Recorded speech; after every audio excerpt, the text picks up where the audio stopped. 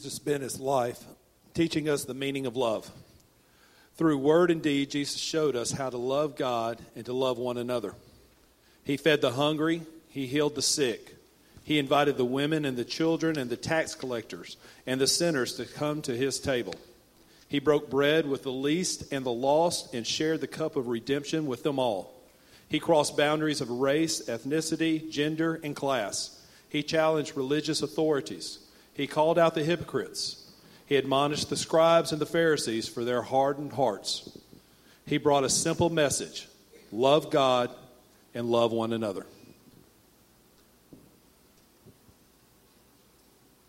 We gather in the name of Jesus and remember the way that he showed us to live. We gather to remember not just his death, but his life.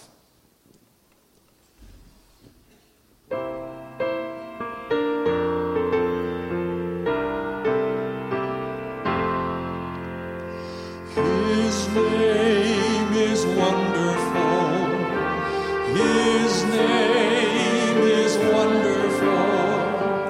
His name is wonderful. Jesus, my Lord. He is the mighty King, Master of everything. His name is wonderful. Jesus, my Lord. He's the great shepherd, the rock of all ages. Almighty God is he. Bow down before him, love and adore him. His name is wonderful. Jesus. Let's sing that whole song again. His name is wonderful. His name is wonderful. His name is wonderful. His name is wonderful. Jesus, my Lord. He is the mighty King, Master of everything. His name is wonderful. Jesus, my Lord. He's the great shepherd, the rock of all ages. Almighty God is he. Bow down before him, love and adore him. His name is wonderful. Jesus. Bow down before him. Bow down before him. Love and adore him. His name is wonderful. Jesus, my Lord.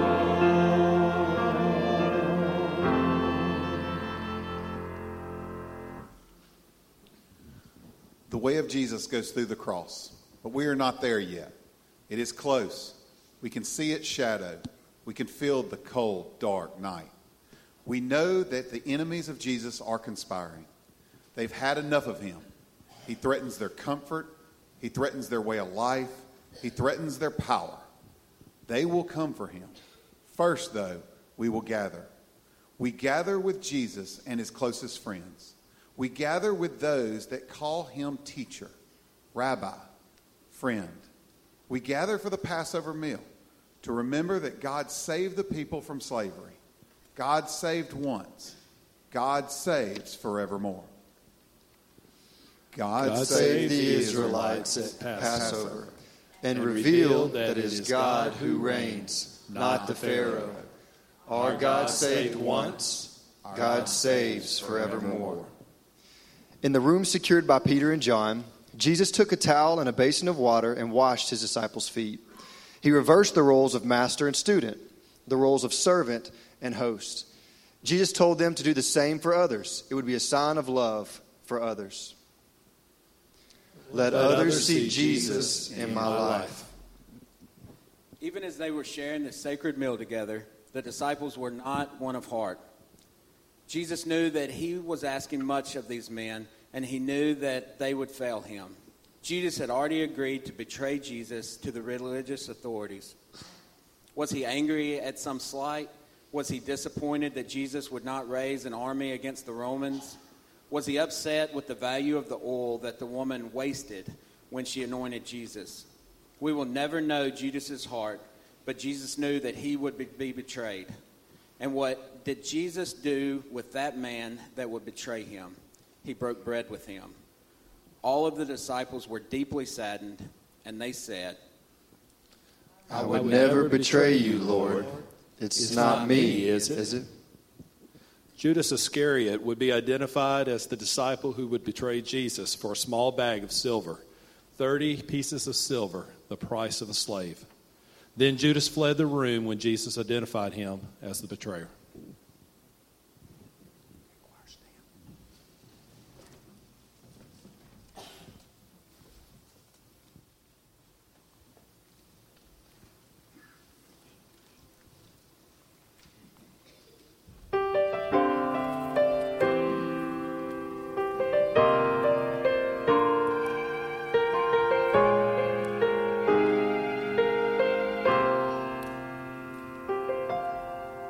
Could have come in all his splendor, greater than the eye has ever seen.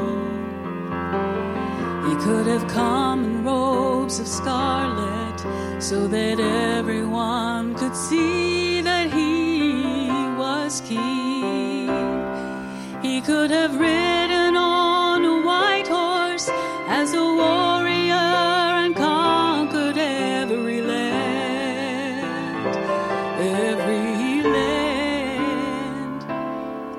But if redemption's price were paid, it would take a lamb. It took a lamb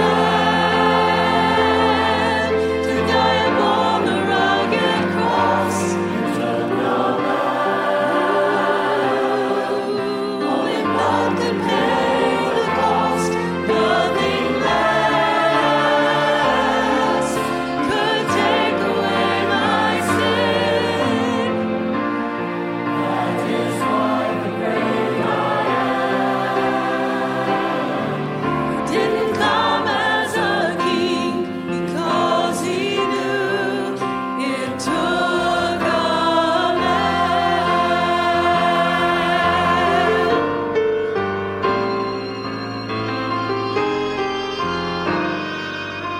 For many years the temple altars were stained with sacrifices every day. And though the blood appeased to the Father, still the curse of sin was never wiped away. Until one day the hand of justice was the touch of mercy's hand. Oh, mercy's hand. As the Father with compassion in his eyes said to sin the spotless lamb, spotless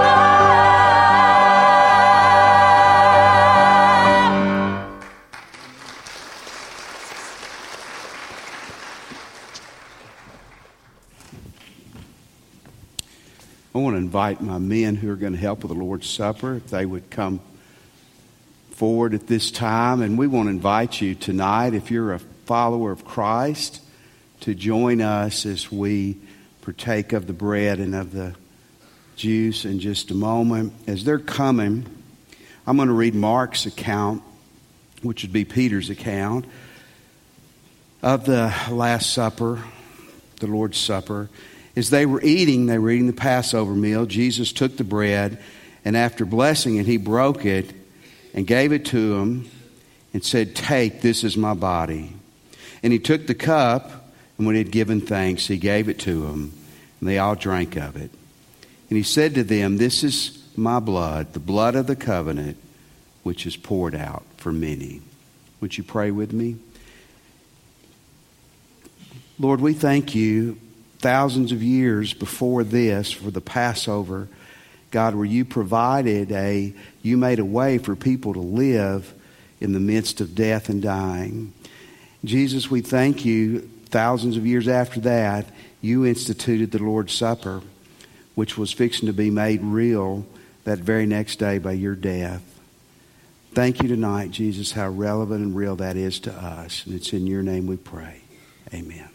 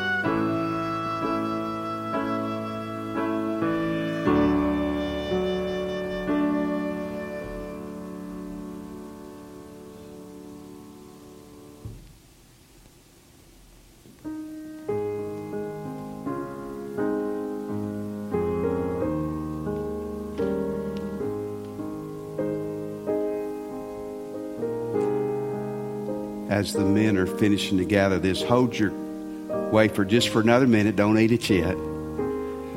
Jesus is fixing to say to them, take and eat, this is my body. And, you know, I'm sure the confusion, the depression, everything that was going through their minds, they did not know at all what that meant. I had a lot better clue Friday afternoon what they meant. But I don't even think the fullness of it was understood till he arose from the dead and they saw him. They realized that he was the sacrificed his body, but that he walked out of that tomb too. So that sacrifice was something that was not just good for a day or two, it's good for eternity. And in memory and honor of Jesus' body, let's eat the bread. After the bread, he says they took the cup, and after he gave thanks, he gave it to them, and they all drank of it. And he said, "This is my blood, the blood of the covenant, which is poured out for many." Would you pray with me? Jesus, thank you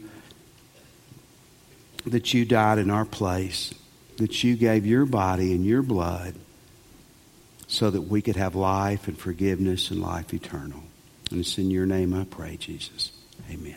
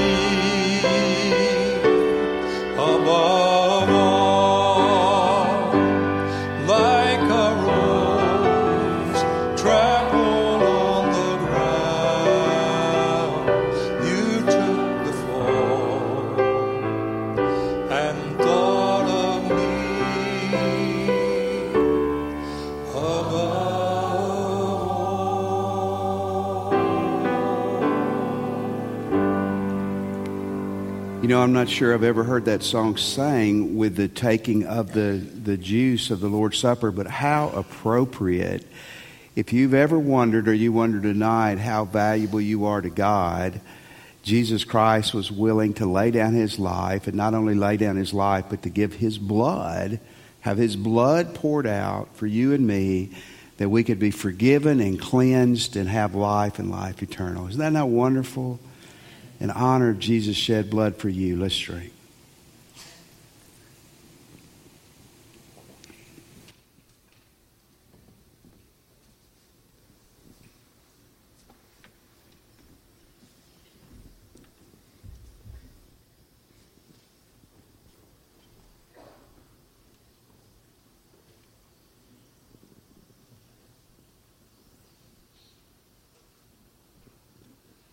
Christ has died. Christ is risen. Christ will come again.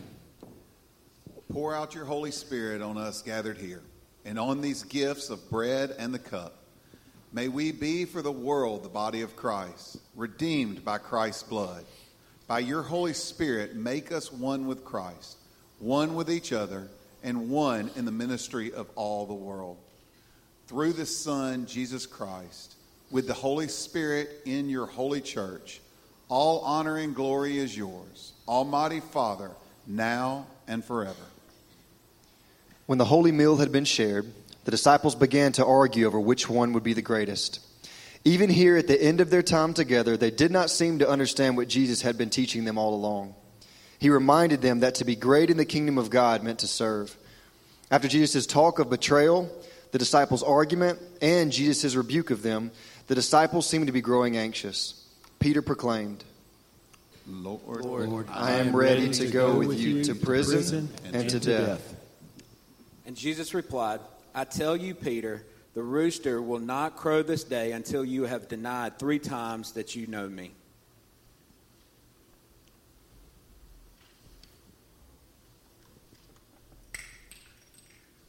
Let's stand together.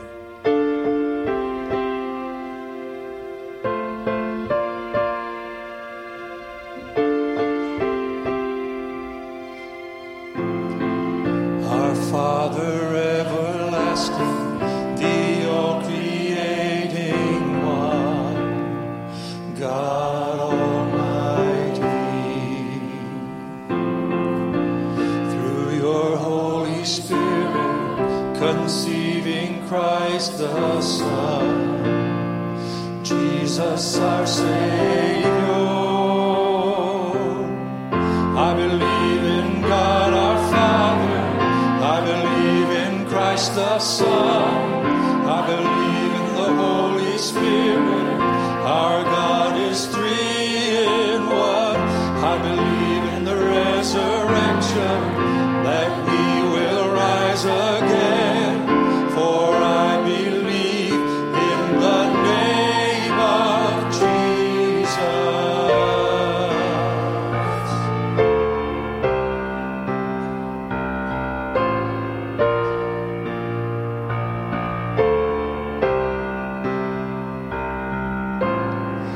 Our judge and our defender suffered and crucified.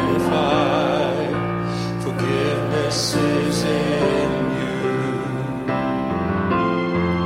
Descended into darkness, you rose in glorious light, forever seated high. I believe in God our Father, I believe in Christ the Son, I believe in the Holy Spirit, our God is 3 in 1. I believe in the resurrection, that we will rise again, for I believe in the name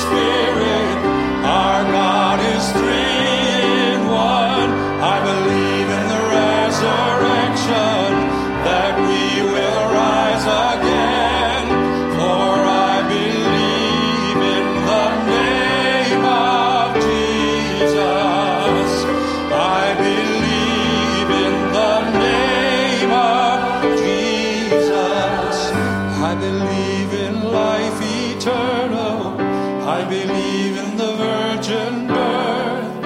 I believe in the saints' communion and in your holy birth. I believe in the resurrection when Jesus comes again. For I believe in the name of Jesus. For I believe in the name of Jesus.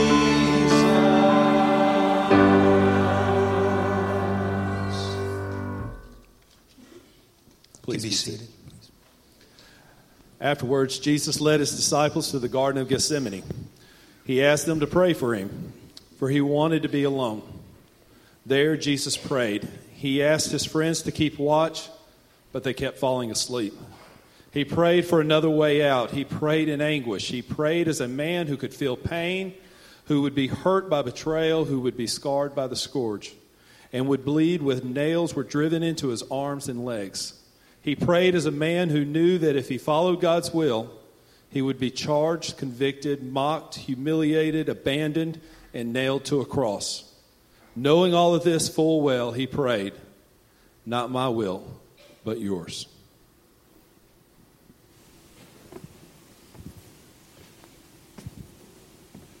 Jesus' words, "Not my will, God, but yours." You know, these events occurred centuries ago. And someone might ask, why would we revisit them tonight? Is it even relevant for the modern church or for the modern Christian? And indeed it is. Without these events, we don't have a church or we don't have a faith. Maundy Thursday is ultimately about service and self-reflection. The questions asked that night in the upper room are so valid for First Baptist and every church and every Christian today. What are my motives when doing things for others? Do I stand with Christ when pressed by the world and its lure? Do I love my enemies, even those who seek to hurt me? Do I show grace rather than judgment? Do I still wonder in amazement at the gift of God's Son? We're going to now sing a song, and following this song, we will end our service. We're going to ask you tonight to leave in a little different manner. We're going to leave reverently and quietly, and you get out in the hallway. If you see someone you want to hug, that'll be great. But we're going to leave in a spirit of reflection. Thank you so much for being here this evening. Let's stand together.